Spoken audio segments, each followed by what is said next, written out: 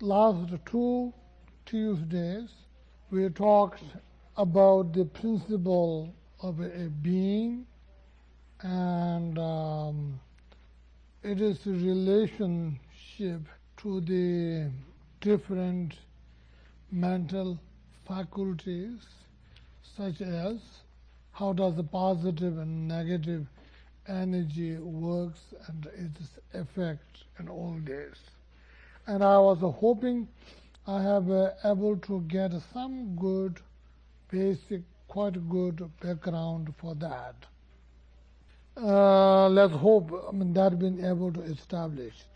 And when we try to talk about the individual, we are not really emphasizing much of who the individual is and what it is and what you identify with this. But we are taking basically there as a being and the being as a continuation, and I even touched the little bit of reincarnation and the principle ground on which the Buddhism really accept reincarnation, and I have touched all of this.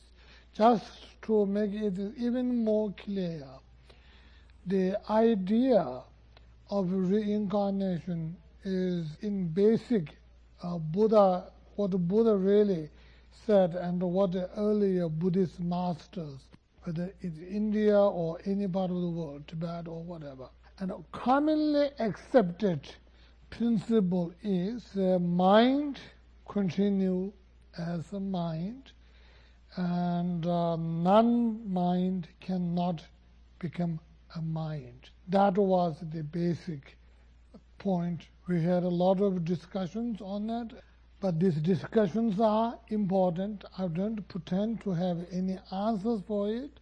I simply know what I know out of the Buddhist teachings and thoughts, and here I will repeat that again. The mind continuously produces mind, and non-mind does not produce mind.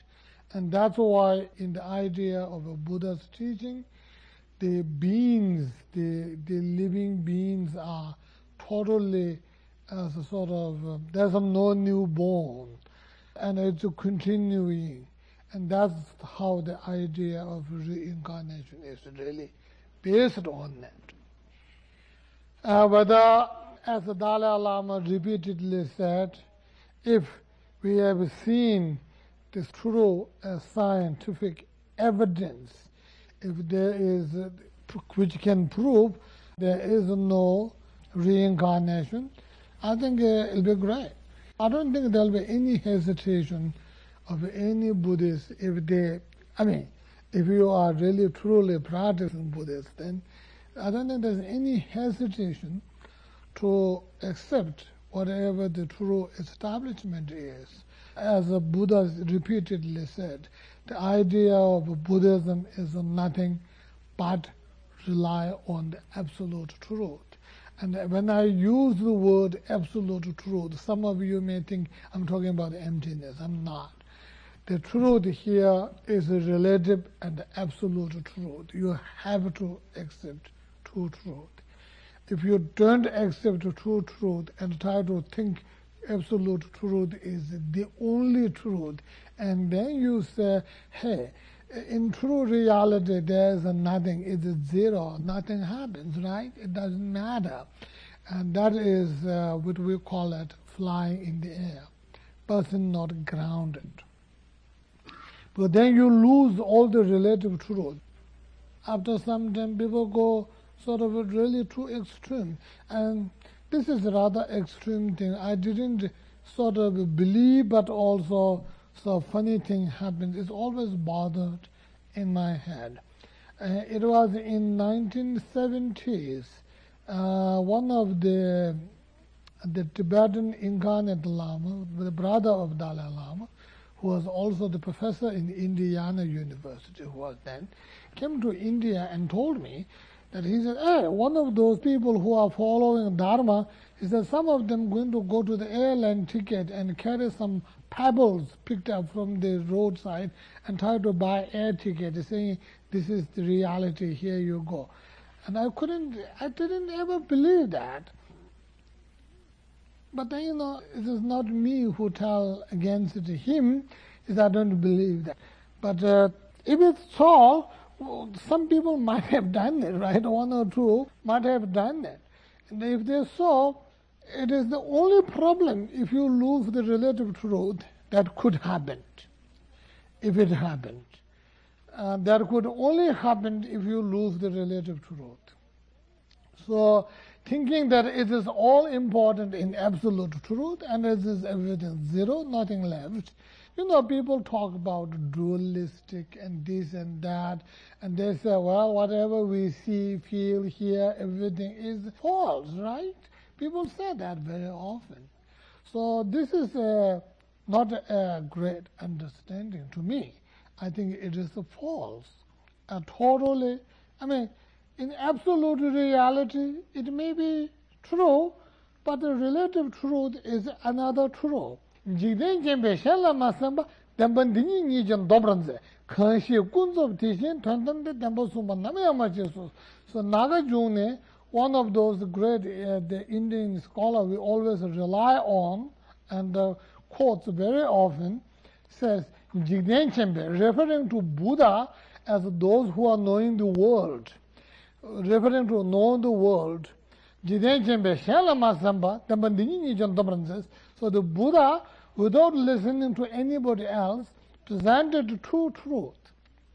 Kanshi kunzob tishin tandamde dambasumba namyamachiso. He said relative truth and absolute truth. And that Buddha never said third truth. So that's what the Nagarjuna is a word. So the both truth, the relative truth and absolute truth is absolutely necessary. One cannot lose the other one. If you lose the other one, it is for Buddhist people, the measurement where you measure whether the person has gone cuckoo or is they really true, whether you are losing the one of the truth. If you are losing one of the truth, we treat them as cuckoo.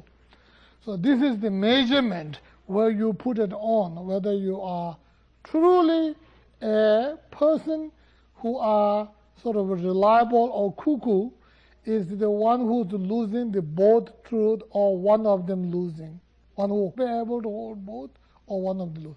And particularly in our level, the relative truth is much more important than absolute truth. And if you try to search the absolute truth and thinking it is a sort of emptiness and that has a very romantic name in that. So try to search the emptiness and try to look into the zero. If you keep on looking into the zero figure, you're not going to find anything else except the zero. So the zero is not the reality. The reality is existence.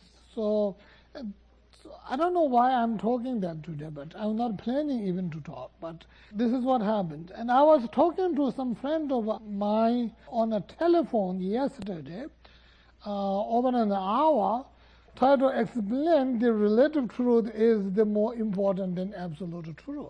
Because if you think the relative truth, whatever is existent, seeing, hearing, feeling, touching, happening, you label them as a dualistic mind, dualistic mental observation, and label them and try to find another truth beyond that. You're fooling yourself. Absolutely. Tsongkhapa repeatedly said, the absolute truth will reveal by itself within the relative truth. And if you ignore the relative truth, try to look. And I'm mentioning this because there's a number of teachers are trying to teach and tell you, ignore whatever is happening in the relative truth and try to go beyond that and be very positive. I'm not against the positiveness, but be very positive and forget it, everything, and everything will happen by itself. Or in reality, it is zero, nothing is a matter, or something like that. people do that, and they've been a little disturbed. That's why I was talking this. I also saw very recently on television, some of the teachers are trying to say, the local area teachers, some of them try to say the AIDS is not a reality. If you believe it, there is no AIDS. Don't have to worry about it. And all this sort of thing. I mean, when you come on the television, and I don't know how many people are watching it, right? So get disturbed, because in absolute truth, there's nothing, no AIDS. So all these are getting a little disturbed for me. And really, it is not the right thing to do. The absolute truth has to be found by relative truth. Buddha never found absolute truth separately from the relative truth. If you are going to find an absolute truth separately from the relative truth, you better be careful. That's what it is. And also, dealing with this, what I really wanted to talk today is again, it's almost the same thing. And I've been keeping on telling the people, saying that these negative things is reversible. That's what the main point. We try to establish the individual being, and then continuation. And then, if possible, I should really try to put karma in between. But it is also important to be able to reverse the negative habit, negative things happening with us, is also basically karma connected events. And it's also dependent origination. This is very much dependent. So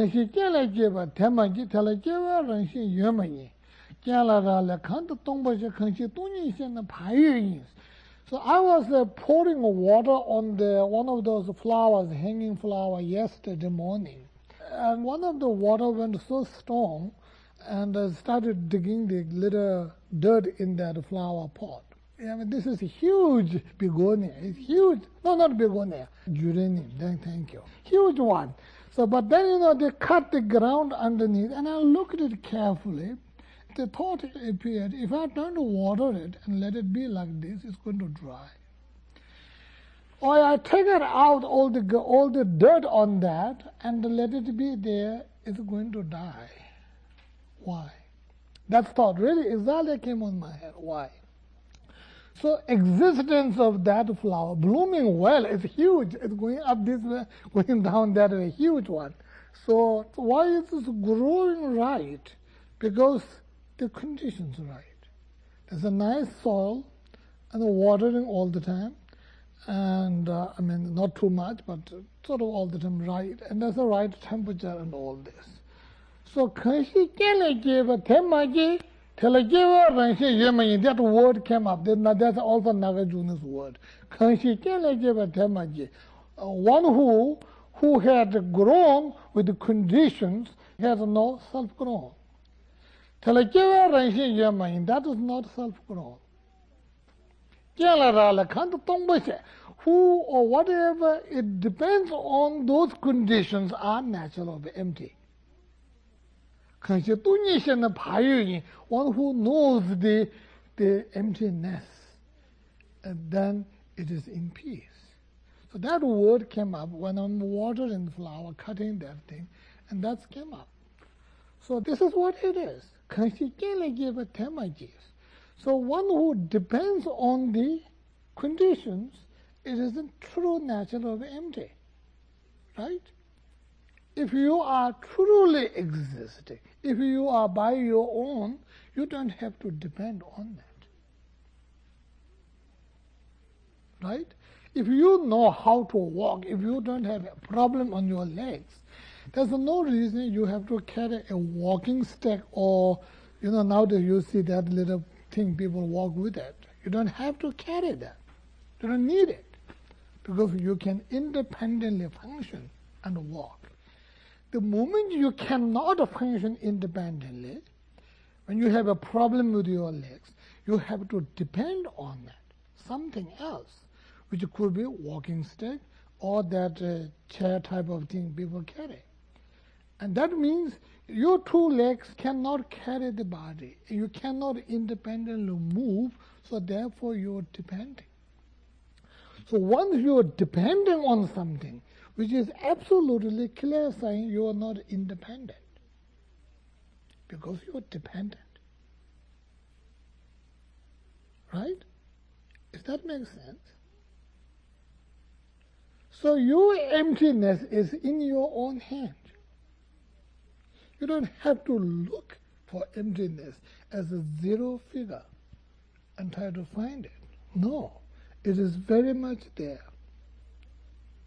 Like my flower, if all the dirt goes out of it, out of that pot, it's going to die, because it depends. Because you cannot give it that much. So it is this beautiful flower, huge one, is grown out of the condition. Likewise, we, the human beings, are also grown beautifully, growing the conditions. They lack the positiveness as well as the good thing, whatever's happening in our life. And that's also grown out of those good conditions. Likewise, all bad things, the negatives, also grow out of conditions.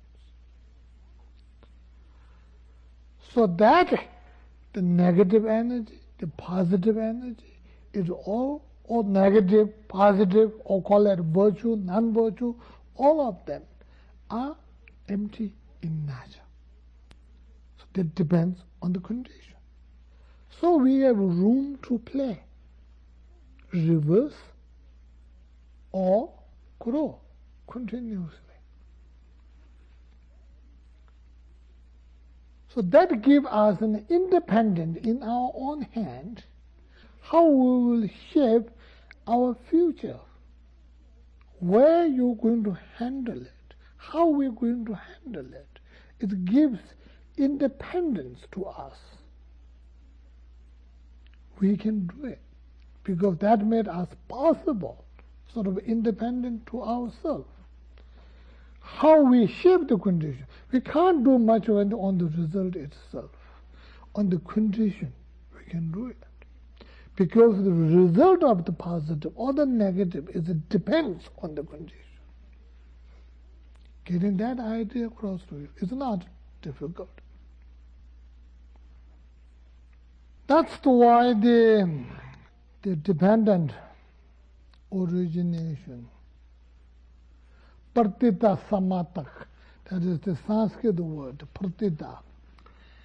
Pratita samata, I'm sure you have heard, number of you have heard, number of you have not heard. So on that, Yeshitaka talked 2 days on the pratita samanda. There's a pratita samada, the dependent arising, and Four Noble Truths combined. So this was my request to him to give the people who have been number of times with us, is I think begin to need to understand the little bit of the true emptiness.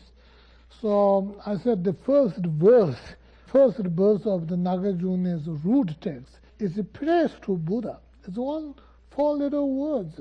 Apparently I saw that in the collected works of Tsongkhapa. I think that had that translation of that. It begins, I bow down to the perfect Buddha, the best of teachers, who propounded that what dependently arises has no cessation, no production, no annihilation, no permanence, no coming, no going, no difference, no sameness, is free of the elaborations of inherent existence and of duality, and is at peace. Thank you. So that is the verse. So the verse, and I sort of requested him to talk on that verse. So that verse says, right? Kange tenjen drabanjo, kange tenjen drabanjo. Again, it is this rising, dependent rising.